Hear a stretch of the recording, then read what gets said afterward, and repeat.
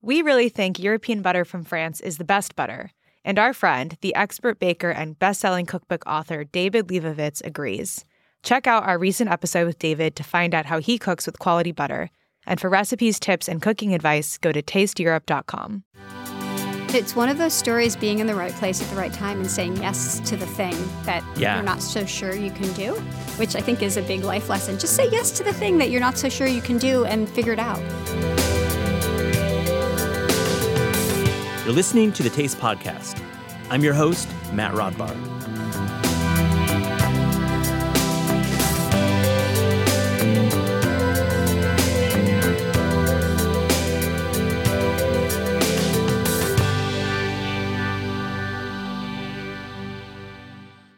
How do I introduce Melissa Clark, a prolific cookbook author, New York Times columnist, and one of the most respected food writers around? Well, first, you must know that one of my absolute favorite cookbooks in the entire world is her 2017 book, Dinner Changing the Game. I cook from it almost monthly. It's one of my favorite books around. On this episode of the Taste Podcast, we talk about what inspires her weekly recipe column in the paper of record. And our latest book, Dinner in One, may be one of her most personal books yet. We also go back to her days collaborating with great chefs including Daniel Boulud, David Bouley, and Claudia Fleming. I hope you enjoy getting to know Melissa Clark a little bit better here.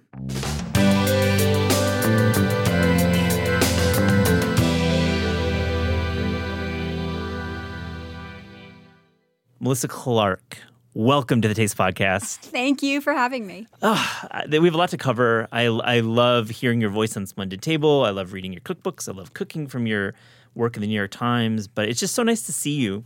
It's so nice to see you too, Matt. It's just so rare that we get to see each other these days. And it's very comforting to be in the same room, just sitting right across and having a conversation like normal people, right? Not on Zoom. Not on Zoom. There's no buffering. There's no pixelating. You know, we're here IRL.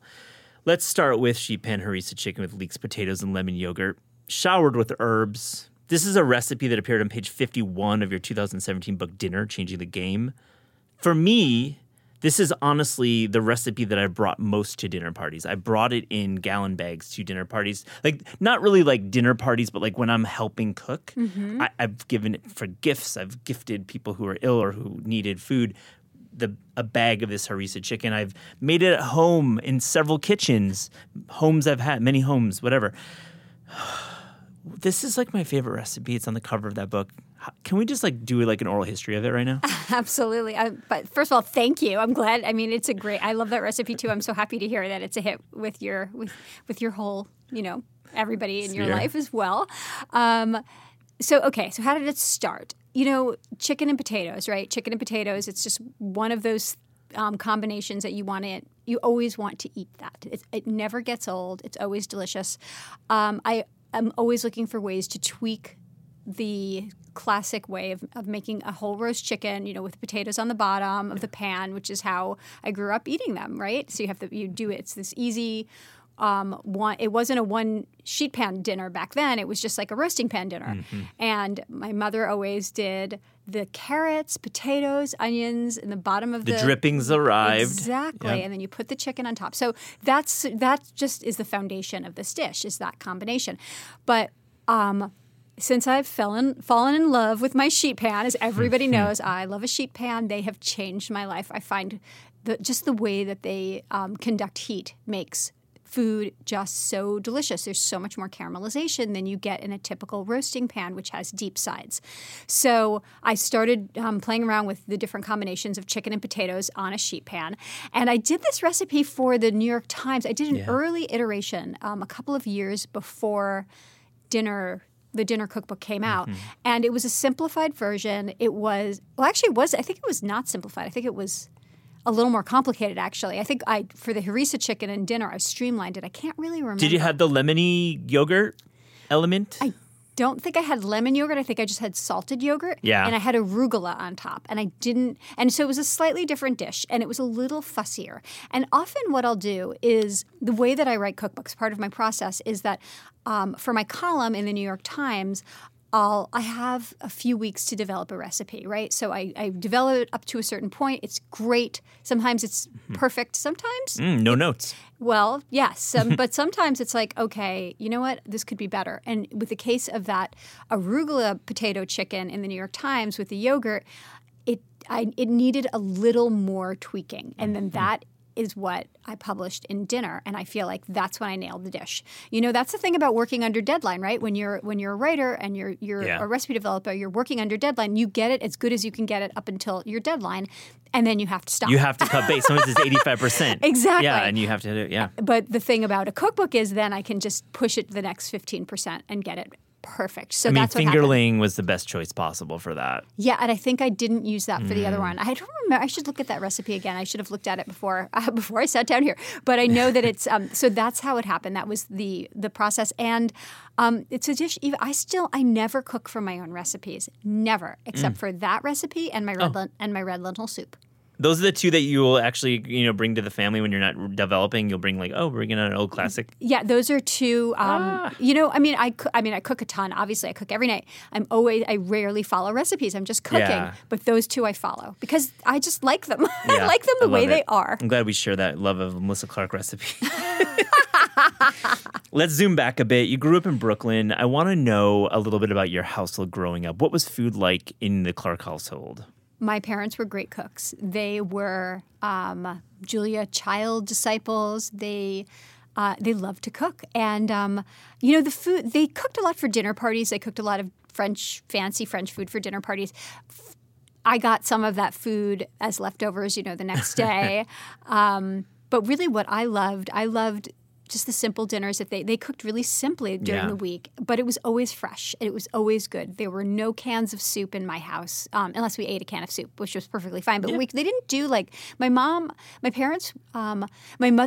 grandmother was big into like convenience foods, big into, sort of 1950s housewife.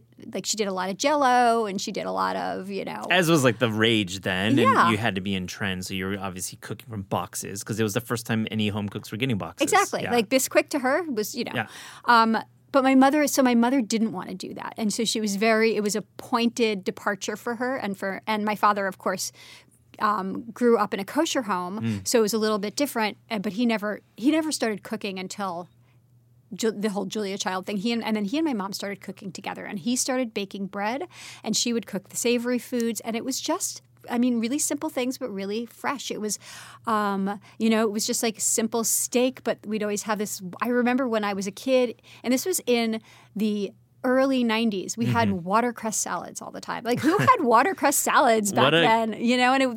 So French. Yes. It's clearly showing. Did your parents go to did they go to cooking classes? No. I think they just watched. They watched a lot of like programming. They watched Galloping Gourmet, and they watched Julia Child, and they watched all of that. I love that. And my dad was learning. We had a wok, and he was learning how to make some stir frying and bread baking were his two things. But it was just always fresh, and it was an important lesson. And then on Sundays we had bagels and lox. What neighborhood were you in? So it was called Flatbush when I was growing up. Yeah.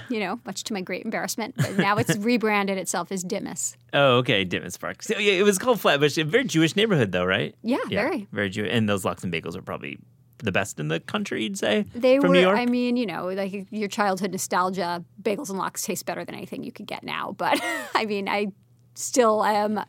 I don't know if they're better than what you can get now. I feel like Russ and Daughter still does it for me. Yeah, I agree. Do you subscribe to there being a bagel outside of a New York City bagel?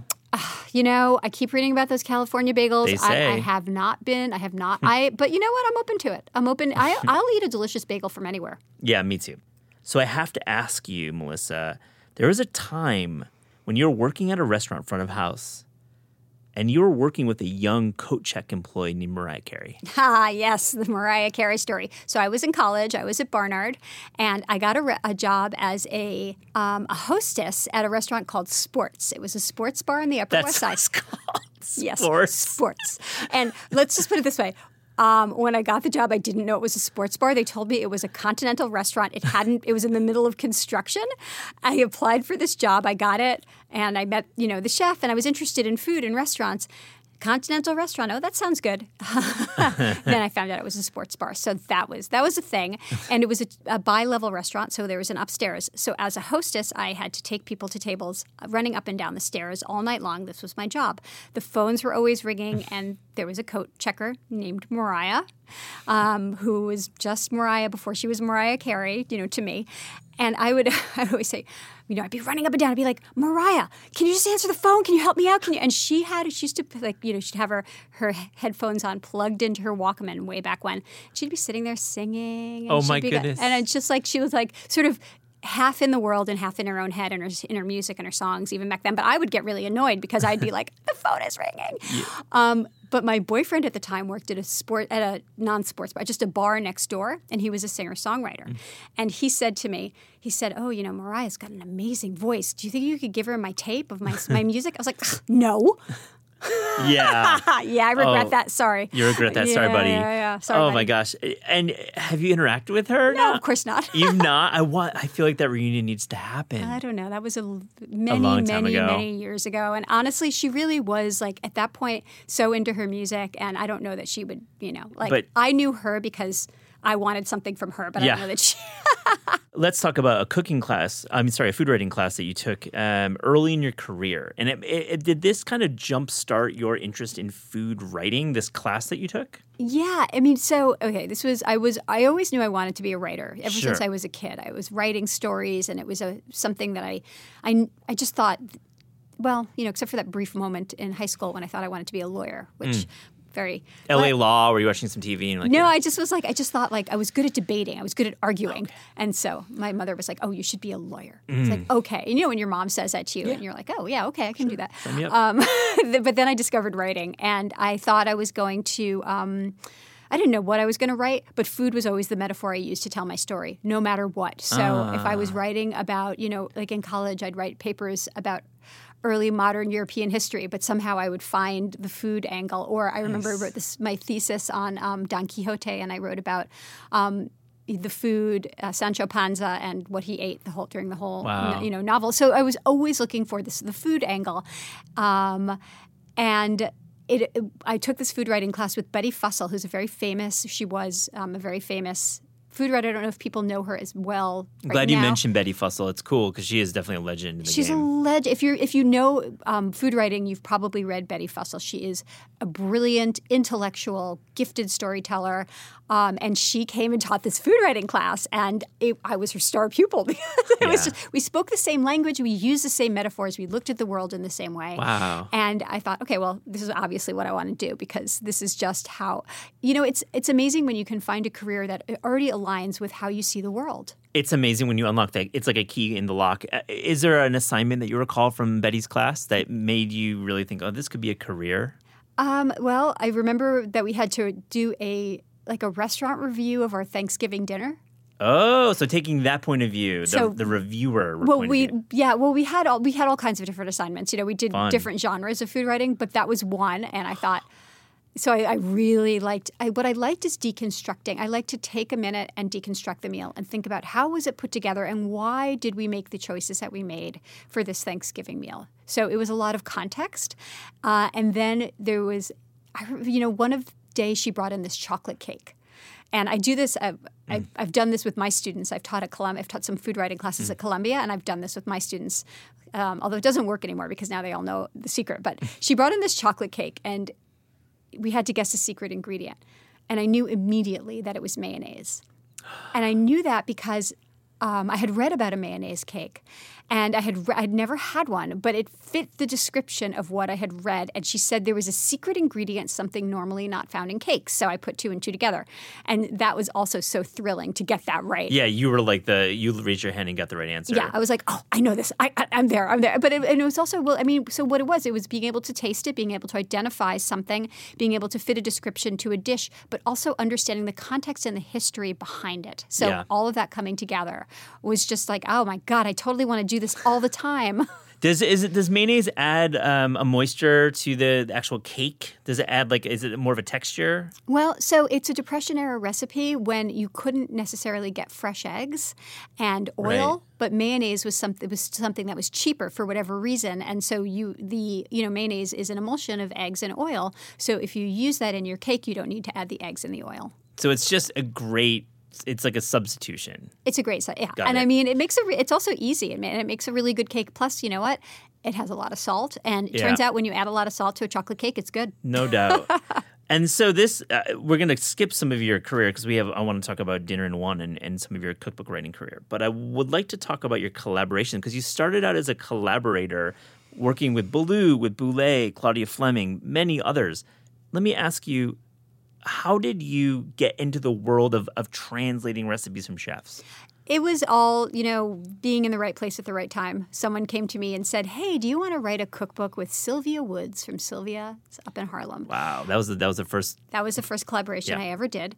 And I had done a few little cookbooks before that, but I had never done a collaboration. And a friend of mine was working with Sylvia, doing some consulting, and they had a cookbook draft that was competent, but it wasn't. She's like, there was no voice there. And so she said, you're a writer. Can you voice this up? And so I spent, 6 months. I was living in Brooklyn. I would go take the train up to Harlem, and I talked to Sylvia and her whole family, her amazing people. I tape recorded everything. And as I was transcribing, I got their voices in my head and just created, just wrote, what they said, but polished it and condensed it. And it was so great because I learned so much. I mean, and not just about, her recipes, which I learned, I learned about the food, but I also learned about her childhood, and I learned about everything that she had to do to get to where she was, her background. And being inside her head and really, really hearing her was so exciting to get, you get really close to another person in a short way.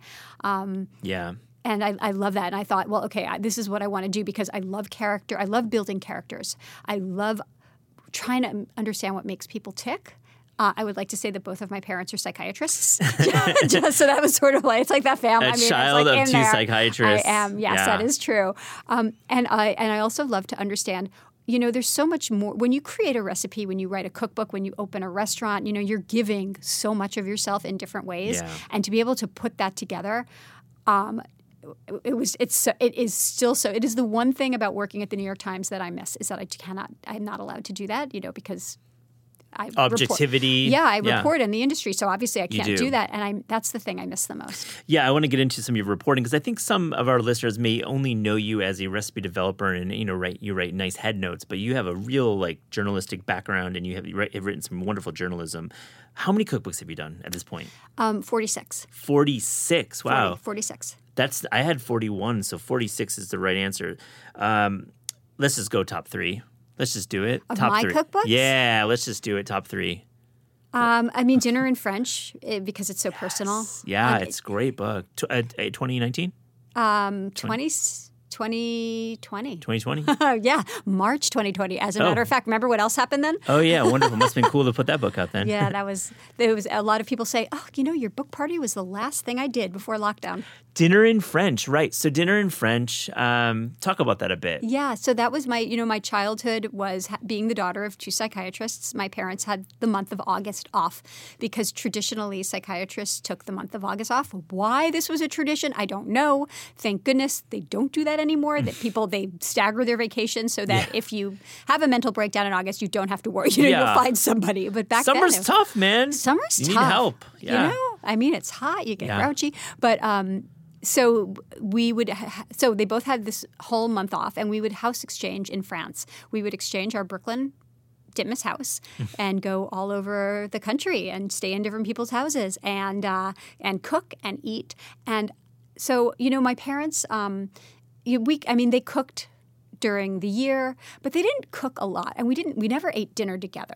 They cooked a lot, but my mother would leave the food for us on we had this hot tray, and she and my dad worked late. So my sister and I ate a lot, by ourselves in front of the TV, and which was fine with me as a kid. I was like, oh, I get to watch TV when I eat. Yeah. But being in France, we ate together, and it was something, and we cooked together, and it was the only time in my childhood that we did that as a family, and that was really meaningful. And so to be able to write about that experience, and in this book, and I always say that I grew up in Brooklyn. I learned how to cook in France. Right, and you were living throughout the country, right, in different places. In different places, yeah. That's right.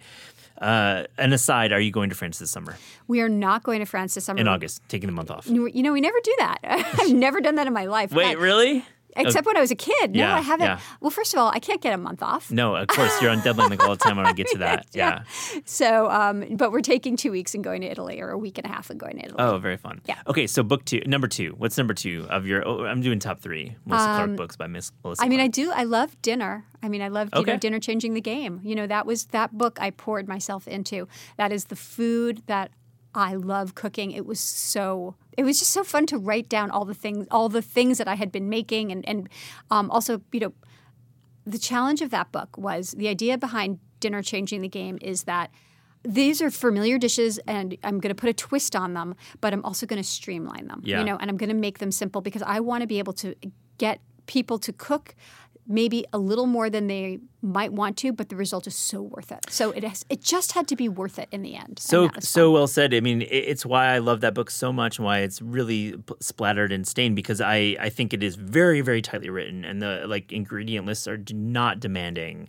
I think you're doing something that's very difficult, making it seem it is easy, but it's actually interesting to cook. So yeah, that's the goal. That's the goal. And then the third, gosh, I mean, I have to say Dinner in One, which is about to come out. I mean, Claudia Fleming, the last course is very, very special to me. That one is very special to me too. But I mean, I think of that more as her book, not my book. And we just got that back into print, which is cool. It was out of print. We have a great story that was on Taste that I'll link to about that book's long history, but one of the classics in American pastry books. Yeah, and it's easily. a brilliant book, and Claudia is a brilliant, wonderful human being. But I don't think of that as my book. That's her book. So even though I'm counting it in my 45, it's not like so many of the books I co-authored. I've co-authored over 24 books. Yeah. So half of them are co-authored books. So, so they're not my books. Is there a collaboration that got away, meaning you really wanted to work on it but you couldn't? Early on, Alfred Portali did not pick me to write his cookbook. Oh, wow. So there was that. But no, for the most part, I got the cookbooks that I went for, early for the collaboration. So you remember the ones you just didn't get? Yeah. I was like, Alfred Portali. Alfred Portali. His loss. Let's talk about the Dinner In series, because you've got Dinner in French, Dinner in an Instant, Dinner in One, which is out soon. So where does this Dinner In series go, and what does it represent? It represents getting dinner on the table as easily and deliciously as possible. Cool. And all of those books have that. That's the goal, right? So Dinner in French, it's going to be a little more special occasion, just a little bit more, because, you think of French food. But really my goal with Dinner in French was actually, it's special occasion just because we don't think of French food as something that French people eat every single night for dinner, but they do. So that was really the goal with that. Dinner in an Instant. So I didn't think I was going to ever like Instant Pots. I'm not a gadget person, but I wrote about Instant Pots for the New York Times. I reported a piece, and I really fell in love with them. It was like 2017. It was early, right? It was early. Yeah. And I just I was like, wow, this thing is amazing. Yeah. And I'd always used pressure cookers, but every time I used a stovetop pressure cooker, I was a little afraid. And I think many people share that feel, the worry of the pea soup on the ceiling. You hear the stories, right? Terrible stories, burns to the third degree. Exactly. Yeah. So, but I love the efficiency, and I like the set it and let it cook aspect of it. So I really went hard, fell hard for my Instant Pot. So Dinner in an Instant and Comfort in an Instant are showcasing my love of the Instant Pot. And they're recipes that, again, you can make this for dinner. Mm-hmm. And so why dinner? Why is the dinner this important concept? Is because that's when we cook. We don't cook lunch. We put together lunch. We throw together lunch. We make lunch. Maybe on a weekend we'll cook breakfast. But what do we have to cook every night is dinner. And dinner is the central thing in all of our lives. It is, for some people, me included, it is the joy of our day. Every day, in dinner, changing the game. I write that making dinner every night is like my weekend. That's my little bit of weekend on a weekday because So I well love said. it. It really is. It's that moment where you can really just escape all the other deadlines and pressures and actually decompress. I think of cooking that way. It's not always that way, though. Sometimes it can be a little bit stressful, but Yeah. you do it enough, you feel like it is a bit of a relief, right? Well, I mean, I think if you love to cook, then Yeah. most of the time it's going to be. But if you don't love to cook, and there is a lot of people out there who don't love to cook, but they still have to get dinner on the table, and they think of dinner as a problem. And so what I want to help them with is, I'm solving your problem for you. I just tapped on the table, and you told me not to. Oh, Sorry. you know what? Tapping on the table is okay if it's you and it's very light. I didn't hear it, so you're good. So let's. Where does it go? Where does this series go? Oh, I don't know. You think I think ahead? Yeah. Yeah. No. What about a book then that is not home cooking and is more journalistic third person writing about something happening? You wrote this beautiful profile of Claudia Roden. You wrote this beautiful story about sustainable seafood in I believe in Maine, oysters. So you're a reporter, and I really think that our listeners should actually look at Melissa Clark's reporting and be like, top notch. I mean, you probably don't have time to do a lot of it with your other demands, but would you write a cookbook where you actually report on something? It's not top priority right now. I don't know. Honest answer. I mean, I don't know that I have a subject that I'd want to immerse myself in for that long. I mean, the beauty of writing a reported article for the Times is that I get to immerse myself for a month, Yeah. or maybe like over the course of 2 or 3 months, but not full on, like I dip my toes in. And I love learning new things, and I love learning about other people and what they're doing and what they're cooking. And so that's reporting to me is thrilling. But I also like the brief scope of it. And to write a reported book is a commitment that is years long, a dedication that I don't see myself wanting. I mean, in the near future. Maybe it's going to change. People change all the time. And maybe I'll find something where I think, okay, I need to pursue this story, and here I am. But not right now. But articles are the beauty. This is the beauty of articles. You get to dive into this world, but not have to commit like 80,000 words. And we had Julia Moskin on the podcast in 2018, and I want to ask you the same question: do you have a long list of features that you're working on? Is it always in motion? It is always in motion. I'm always working on things. Yeah. I'm thinking about a lot of different things. And so... What are you thinking about? Give us a teaser. Okay, so I'm working on a big salt piece. Amazing. Because I think that we still don't understand salt, even though, we have written about it. Many people have written about it. I mean, of course, Samin's amazing. Salt, fat, acid, heat takes on salt in a big way. But there's still questions about how, like basic questions that aren't answered. Like, why are there different kinds of kosher salt? Why are there different, textures? Why? How is sea salt made? Do you know how sea salt is made? Do you know how the crystals are formed? Right. Like, this is the stuff that I don't know that I'm fascinated by. Yeah. So I want to go in depth and write about that. And so it'll be and also a little history of salt. I mean, we know about, the word salary comes from the word salt. Salt is just a very rich topic to again immerse myself in for a few months. It's so great to do that, yeah. I mean, obviously there are a lot of books written on it, so one could write 80,000 words on it, but I don't have to. I can write 2,500 words or 3,000 maybe, and it's going to be. I think it's going to be interesting and doable for me in a few months. I can't wait to read it. I mean, Morton's versus Diamond Crystal, and like choosing the right one is such a topic of conversation always. It's perennial. And why can't you get Diamond Crystal ever? Why does Morton's have the monopoly on salt? It's such a I'm Diamond Crystal all the way, and I buy that on Amazon because sometimes you cannot find it in stores. You cannot find it in stores, yeah. Yeah, So why is that, Matt? I'm going to find out. Yeah. I'm going to get to the bottom of that. Yeah, I remember once. Do you remember when there was like a shortage of Diamond Crystal, when it was like on Twitter that Diamond Crystal was going out of business? I remember that. Yeah. So, what else is on your list? Give us one more feature. Okay, so this is exciting too. So I'm very interested in all issues of sustainability in food, but particularly sustainable seafood because why am I so interested in sustainable seafood? It's when you start researching something and you're like, oh my God, but there's more, and yet there's more. I feel like the way that we eat out of the ocean obviously is not sustainable. The way we misuse the ocean is not sustainable. But yet seafood could be a big part of our diets. It could feed much more of the world if we change the way that we produce it, right?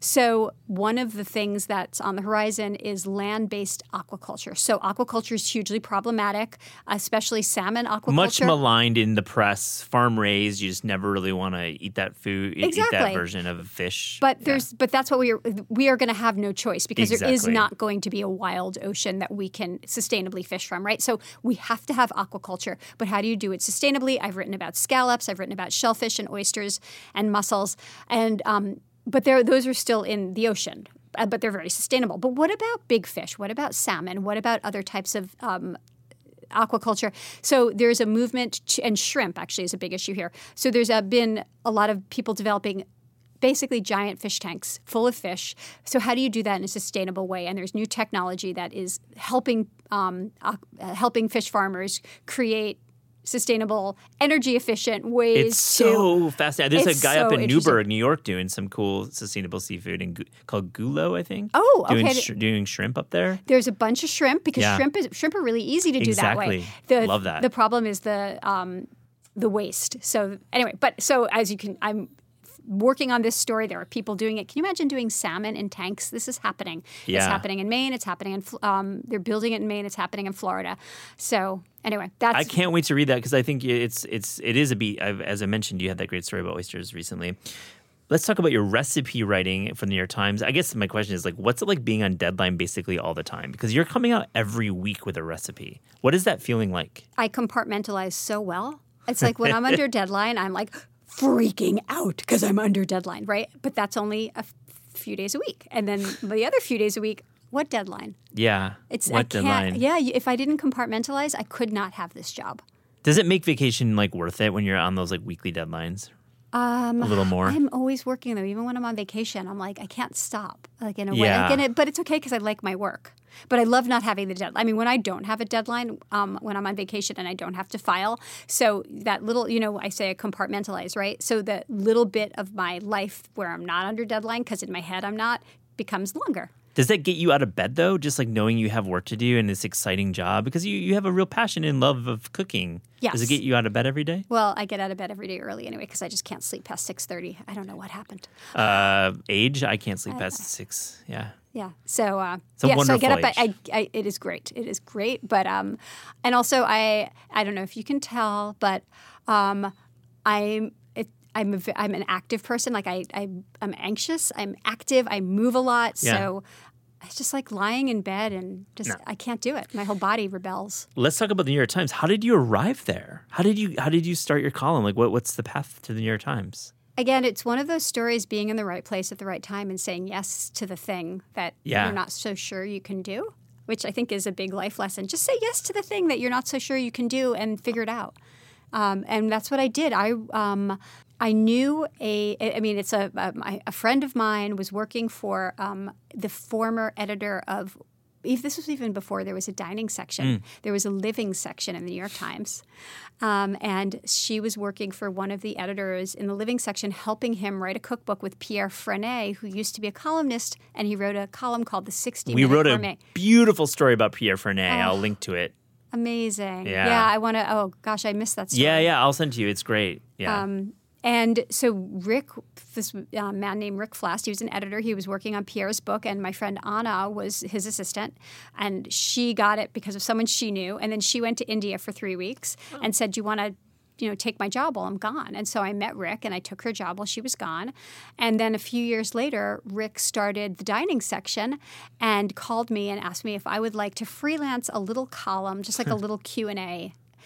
Called The Food Chain. And this was before it was easy, before this was pre-WikiHow. You couldn't go. 1998, I looked back at those Yeah. food chain stories last night when I was prepping for this, and it's cool shit. It's definitely really pertinent, pressing questions you answer. Yeah. So people would ask me food questions, and Yeah. they'd actually write letters, physical letters, and they'd put a stamp on it, and they'd mail it in a mailbox, and I would open them up.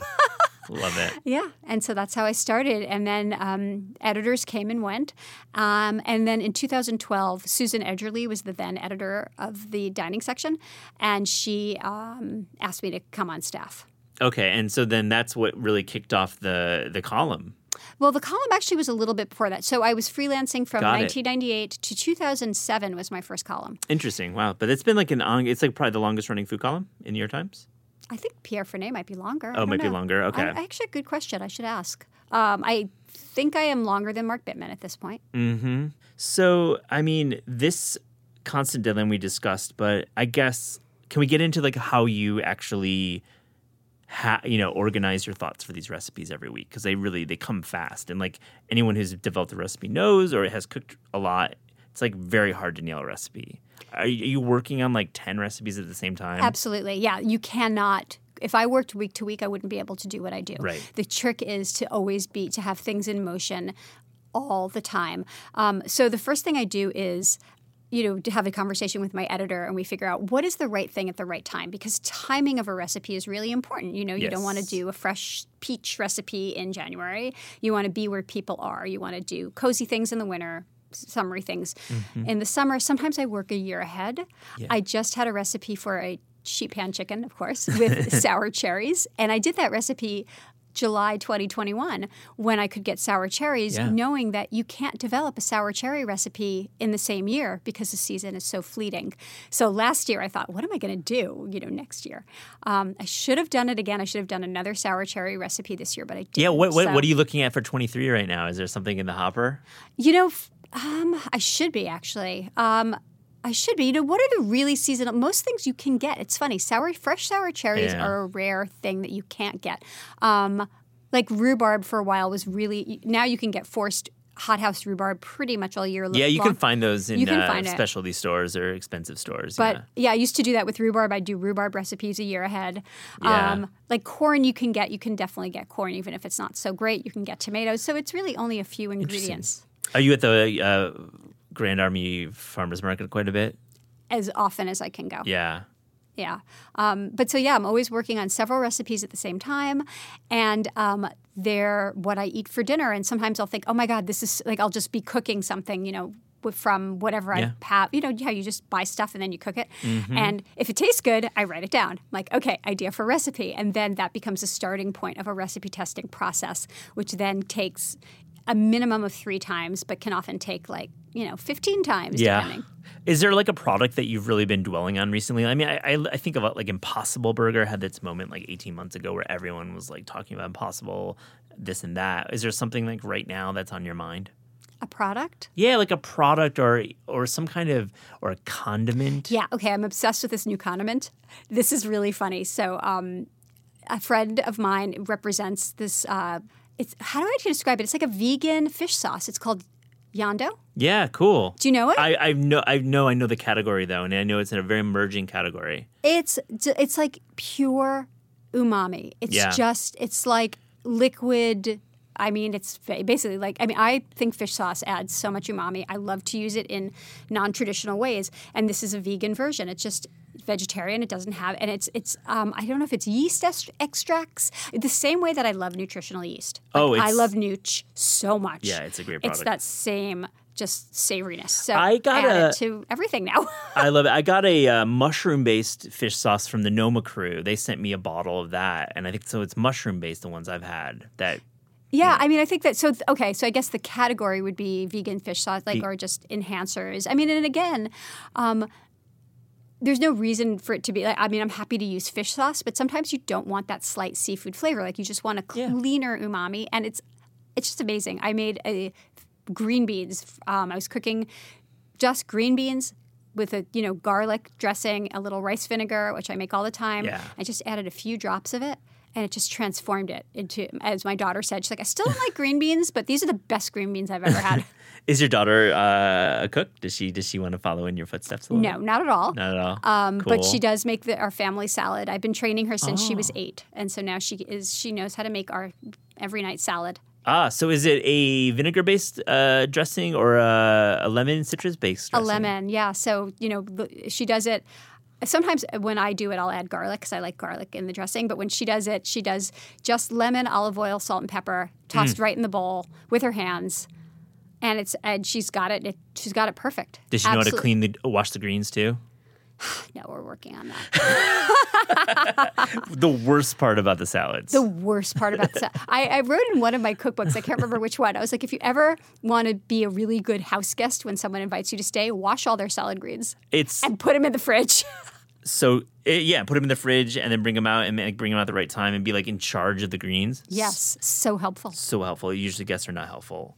They're nice people, the guests, but they're not helpful. Well, you want to have somebody to chat with while you're drinking wine and making dinner. So that's their job. Moral support. Okay, so dinner in one. I've had it for a little while and it's been so great. Like I made the caramelized carrots with pancetta, which was like a main that I brought out, and people were like, wow, like carrots for mains. Like not really my normal jam, but I just really love it. Tell me, this book, what's the dinner in one? What does that mean?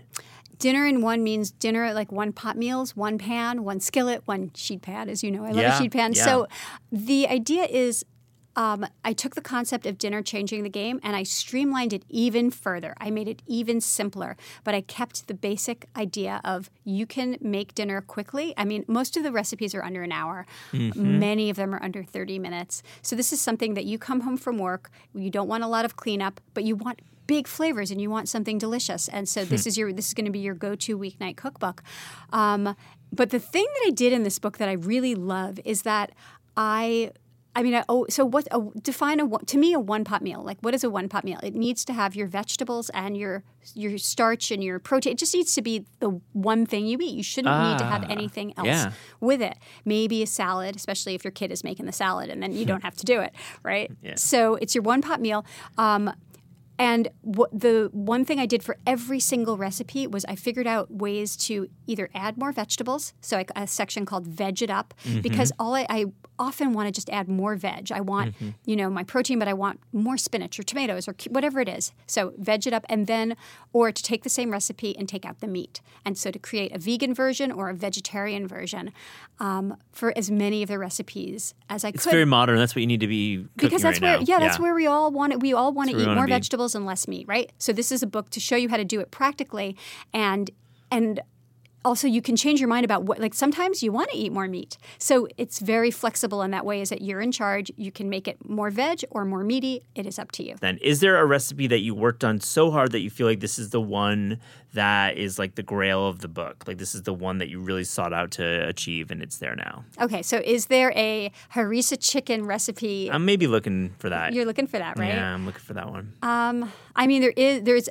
Okay, so on that note, there is a simpler chicken potatoes. So there, do you know this Italian chicken dish? It's like chicken, oregano, garlic, and lemon, and it's just like a lot of Italian grandmas made this. Wow, it's like clams oreganata, but with just chicken. Yeah, and so this is a dish that I've had many times in many different Italian American houses. Like, right, this roast chicken with this a ton big of garlic, oregano, big oregano, like dried oregano, right, and it's like lemon and garlic and olive oil, and it is always delicious. So I took those flavors and I added capers and potatoes and made it into a sheet pan meal. And it's just like so satisfying. So that is a similar type of flavor profile to the harissa chicken, easier. Let's not hide from big oregano.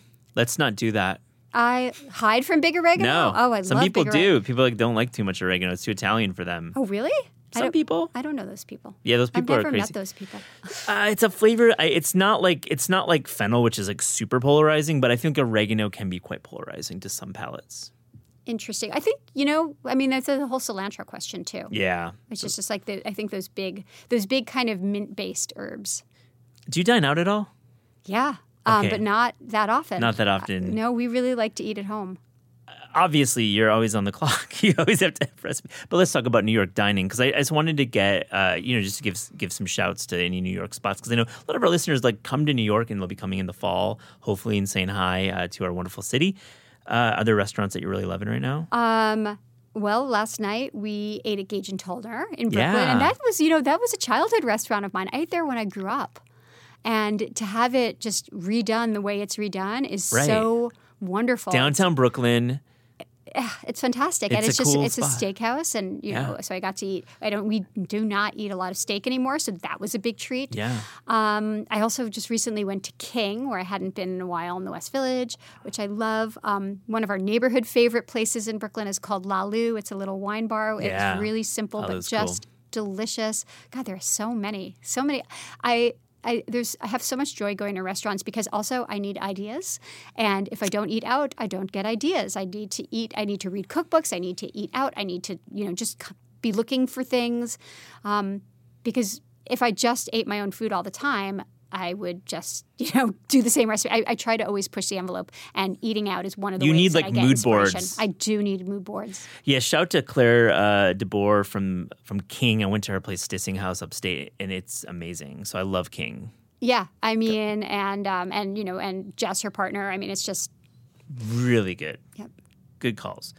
Okay, we've given some space and years from this thing that happened.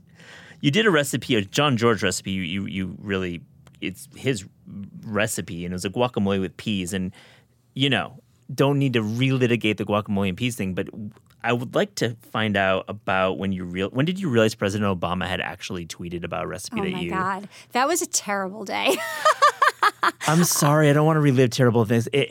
Twitter is horrible. Twitter was horrible back then. I mean, still it still is is horrible, but I was more invested back then. So I get this call from my editor. It's like, okay, we have a problem. So the background to is that Jean-Georges von Gerichten, famous, fantastic chef, right, created a recipe with his sous chef at the time at a restaurant called ABC Cochina, which is in, Union Square, right by the farmer's market. And it's farmer's market-inspired Mexican cuisine. It was his personal take on it. And so one of the things that he did was added green peas to guacamole. Mm-hmm. I mean, why did he do it? It adds sweetness. It helps preserve the color. Yeah. So you can make it a little bit more in advance because you know how guacamole goes brown so quickly, right? So this gives it a brighter color. Melissa, there's so much logic to this, okay? So let's you think through everything. There's a reason to put green peas in guacamole. Absolutely. But people really, really don't want to hear about green peas and guacamole. Everybody got mad at me. And I didn't even write it wasn't even my recipe. I reported on it. It was a reported story. You were reporting. Don't kill the messenger, but yeah. That's it. So yeah, people got really mad. And both George Bush and President Obama both actually commented on it. They both tweeted, yep, and neither of them were fans. But I will say something about Obama's tweet. He said guacamole should only have avocado, onion, and garlic. Bum, bum, bum. Guacamole doesn't usually have garlic. Yeah, come on. So I was like, all right, dude. You're putting garlic in guacamole. Can I just put the peas in? Wonderful man, great president. Garlic is a no-no. Raw garlic? He didn't say. He just said garlic. Okay, well, maybe garlic powder. I could see that happening. Maybe. No? I mean, honestly, I'm not a purist when it comes to anything. I think if it tastes good, you can put a lot of things in guacamole and it wouldn't make me mad. But it's not here's another thing. So it's not my cuisine. So I'm not as attached. Like, how do I feel about rainbow bagels, you may ask, right? I'm actually fine with rainbow bagels. I'm fine with experimenting with any kind of food as long as it tastes good and as long as you respect the tradition. So that's, I'm good. You can do whatever you want to the kreplach, take the matzo ball soup and make it your own. That's fine. Yeah, put some foie gras in it or whatever. Yeah, exactly. Bacon. It's good. Oh, my goodness. I know. On that note, will you write a Jewish cookbook, like a full, throated Jewish cookbook? I don't think so. Because, I grew up very Reform. I identify as really New York Jew. It's very specific. Mm-hmm. And I don't know. Of course, there's a cookbook there. There could be a cookbook there. But I don't know that I want to write it. I don't know that it's so many people have written books like that. There's so many amazing books that already do that. I don't know that I need to add to that. Thank you for being honest about that because I think some folks would be like, maybe yes, but I think you have a really clear vision with your book projects and your program. So what is a book that you want to work on? Well, so I'm working on a memoir. Okay, so great. Let's go there. So that is something that oh my God, it's so hard. So yeah, obviously it's hard, but I didn't think it would be quite as hard, because I've written a lot of personal narrative before and I've written a lot of stories before and my column at the beginning was very personal. But this is different. This is really a different kind of thing for me. So I'm struggling with that. So that's in the works, but that's going to take a while. How much is done? I have so many words, Matt, but they're not good yet. They're not good yet. Thousands and thousands of words that need to get better. So, but writing is editing, right? Exactly. And stepping away from the project for weeks and, doing a great recipe and stepping back into the memoir. Exactly. Makes a lot of sense. And then I'm also working on an exciting new cookbook project that I am so happy about. Great. It's a big, huge teaching cookbook that's designed for beginners. Really people of all levels. Yeah. But what I've noticed with people is that a lot of cooks don't have confidence to go off script, right? They follow the recipe exactly. And when they want to, improvise, they're not sure where they can. They don't know the rules. They don't know which rules they can break. Right. So the next book I'm working on is every recipe is going to tell you which rules you can break so you can make the recipe your own. Everything from and the recipes I'm choosing are the best of their kind. So I just tested, I think, 14 different banana breads. And I'm like, okay, this is my favorite banana bread, and this is why, and here's my recipe, and this is how you can then, turns out if you can change it in so many ways, and having cooked through all of them, I know exactly which ways you can do it. So swaps and substitutions is the biggest challenge in cookbooks because it sometimes just isn't articulated. But the idea that you're breaking rules, that sinks in a little bit for me. Yeah. I like that. It's because you really have to deconstruct something and understand how it's put together. You got to look under the hood. You have to see how a recipe's put together. And so I want to show you the seams. I want to show you what you can do and what you can't do. There's certain things you can't do. Can banana bread have chocolate chips and can banana bread have lemon? Yeah, of course. Okay. Yeah, that's all fine. But the structure, right? So the structure. So, for example, can I just be geeky for a minute? No, let's go. So Absolutely. So the structure of a banana bread, right? You have a certain amount of moisture that you need, and some recipes use all bananas. Some recipes break it out and use sour cream in some bananas. Some use yogurt. Some use more oil. Some use more eggs, and each one you get a slightly different result. So. First of all, you have to pick which result. You have to understand which result you're looking for. Do you like a banana bread, Matt, that's really, really damp and moist on the inside, or do you prefer one that's a little cakier and lighter? For me, I'm more moist. I'm glad you're going to psychology side of this, like your parents. This is great. You're asking these questions. But I go more moist. It might be my Midwestern upbringing. I feel like I'm just in that zone always. It could be like processed foods that I ate as a kid. I think I'm moist. So super damp. Definitely. Okay, so then your banana bread is the one with all the bananas. Yes. You don't need yogurt. You don't need buttermilk. You just need all bananas because that will give you the most compact, moistest, most dense cake, right?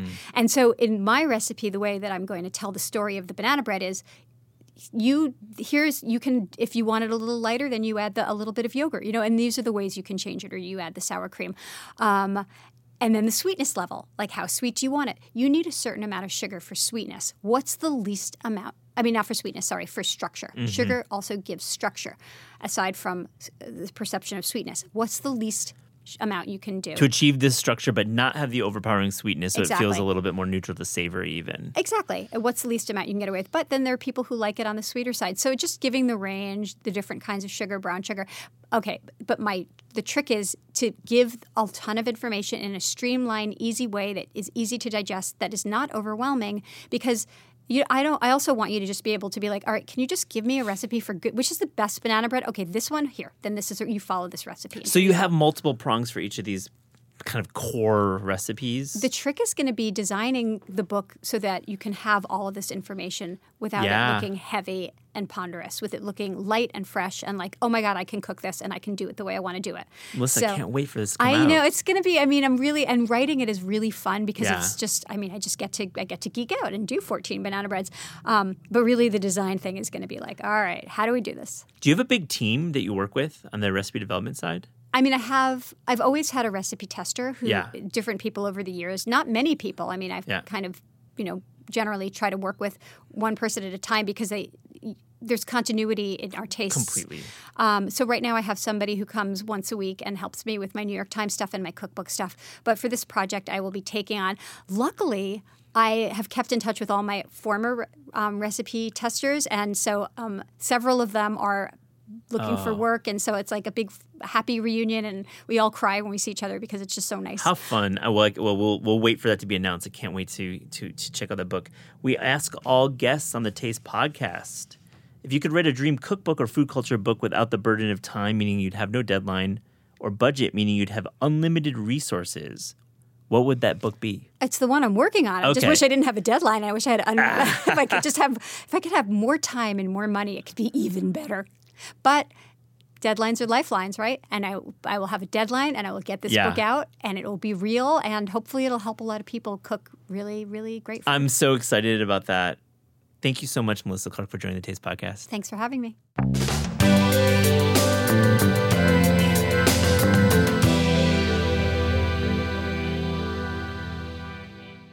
Eliza Barbanel, you're on the Taste Podcast. Hello. Hi, how are you? It's great to, see you in the studio. Headphones on. Headphones are on. You've been helping out at Taste. You're a contributing editor. You've been editing so many of the stories that we publish. I love working with you. It's been really fun. It's been really fun. You're my favorite and only person that I talk on Slack with. I'm your only Slack. I actually don't speak. I speak to Alora, but not too many people in Slack these days. But I wanted to get in touch with you and have you in to talk about this piece that you wrote, which I loved working on it with you. You pinpointed a new trend that you're seeing in the world of restaurants. The McTorta moment. Right, that's what you said, though. The McTorta moment. So let's talk about the McTorta moment. What is happening with chefs and fast food nostalgia right now?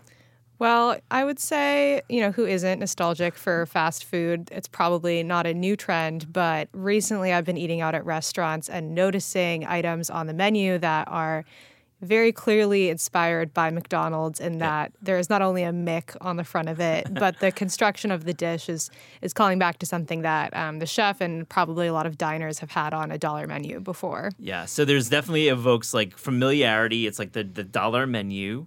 But it's also, there's something about the timing, right? Like we're coming out of the pandemic. Maybe. I don't know. What do you think about the timing of this? I think it's definitely part of a comfort food trend. We talk about blooming onions, mozzarella sticks, all of these kind of nostalgic comfort foods. And I know myself when I'm going to these restaurants, in the piece I talk about Angry Egret Dinette in Los Angeles that Wes Avila is doing. I was there with my parents where I grew up a couple months ago, and I saw the McTorta on the menu, and it was, everything that you want out of comfort food. It's melty and cheesy and greasy and such a more comforting breakfast than Greek yogurt, I think, ever could be.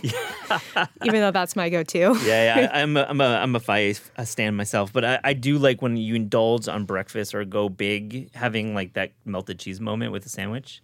Yeah, it's nice. Definitely good. And also in Brooklyn, where I live, Bonnie's is Calvin Eng's Cantonese American restaurant, and they have 2 dishes on the menu. They have a char siu McRib and also a fillet of fish that is more of like a fish ball in terms of the flavoring and texture.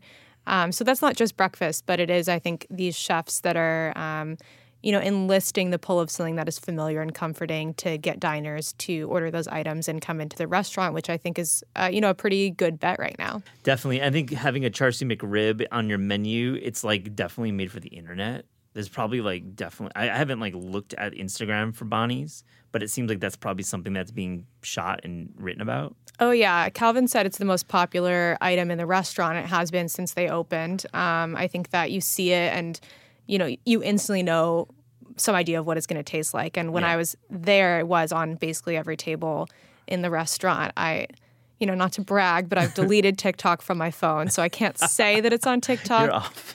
But I think it probably would be on TikTok. Yeah, you're off the talk. I appreciate that. I respect it. I'm still on. I'm looking at airline TikTok. That's my thing. Airline planes. Old planes. Old planes. Yeah, I sound like a World War II vet with that. Like, I'm looking at old antique planes here. Yeah, okay, Grandpa. Yeah, exactly. So what's the barbecue sauce like on this McRib, char siu McRib? Is it because I think of the McRib, it's like all high fructose corn syrup and sweetness and not much acidity on the McDonald's version.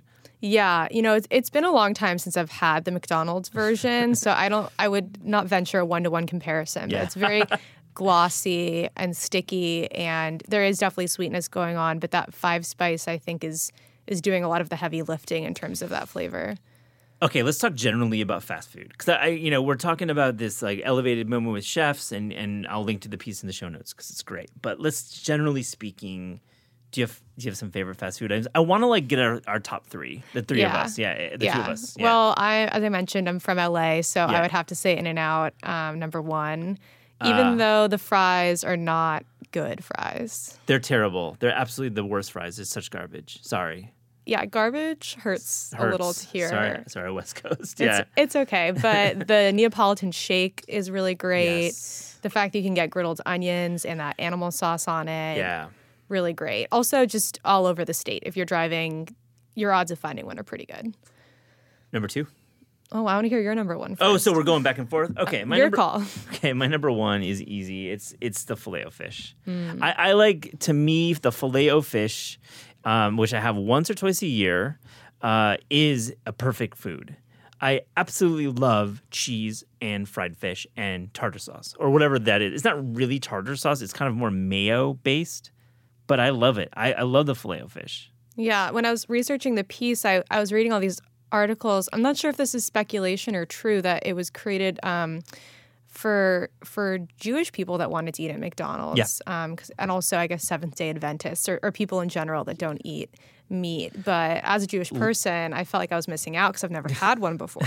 You've never had one before? No. There's a McDonald's on our block. Well, we'll go after this. Like right here. It's right here. Okay, what's your number 2 or number 3? I think you made it to 2. So what's your other ones? My other ones, definitely Popeyes or Raising Cane's. I think both of those. Yeah. I love a Texas toast moment that you can get at Raising Cane's. I love fried chicken.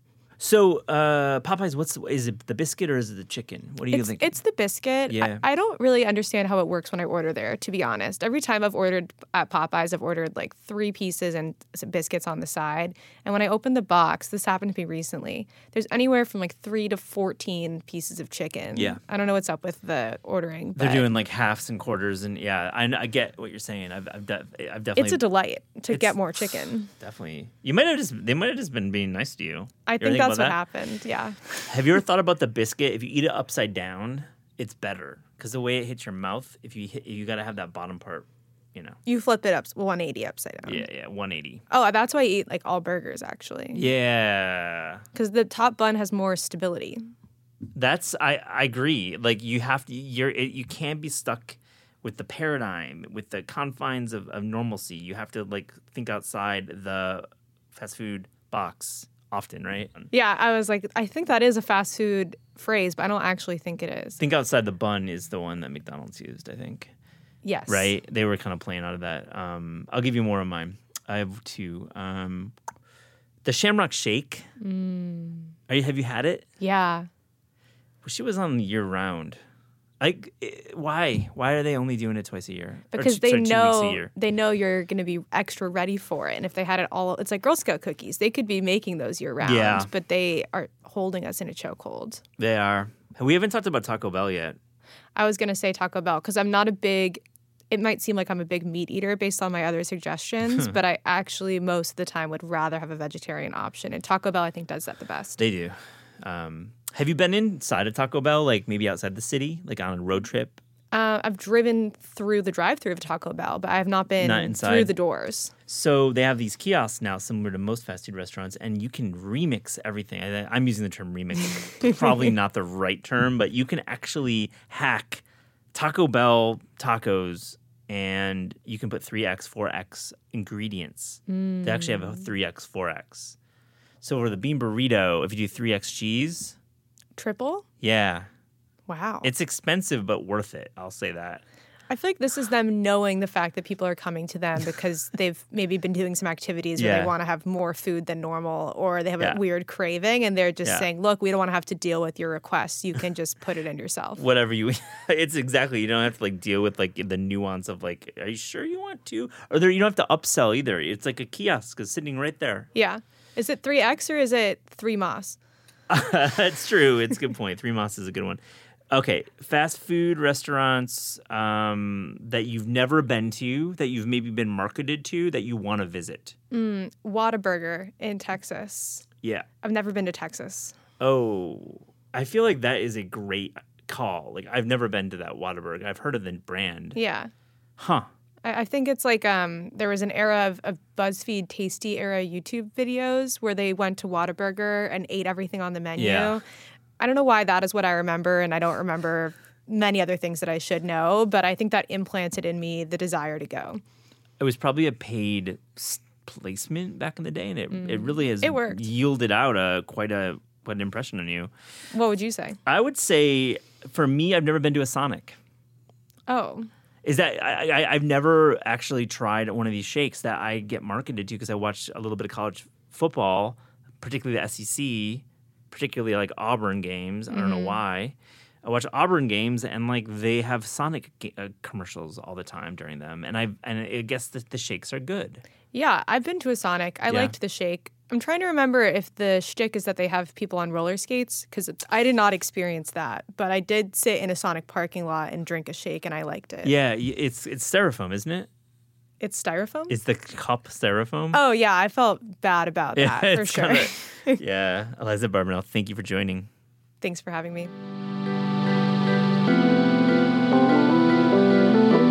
The Taste Podcast is hosted by me, Matt Rodbard. It's produced by Pat Stango and edited by Clayton Gumber. Theme music by Steve Rydell. Visit Taste online at tastecooking.com and make sure to subscribe to our newsletter. Thanks for listening.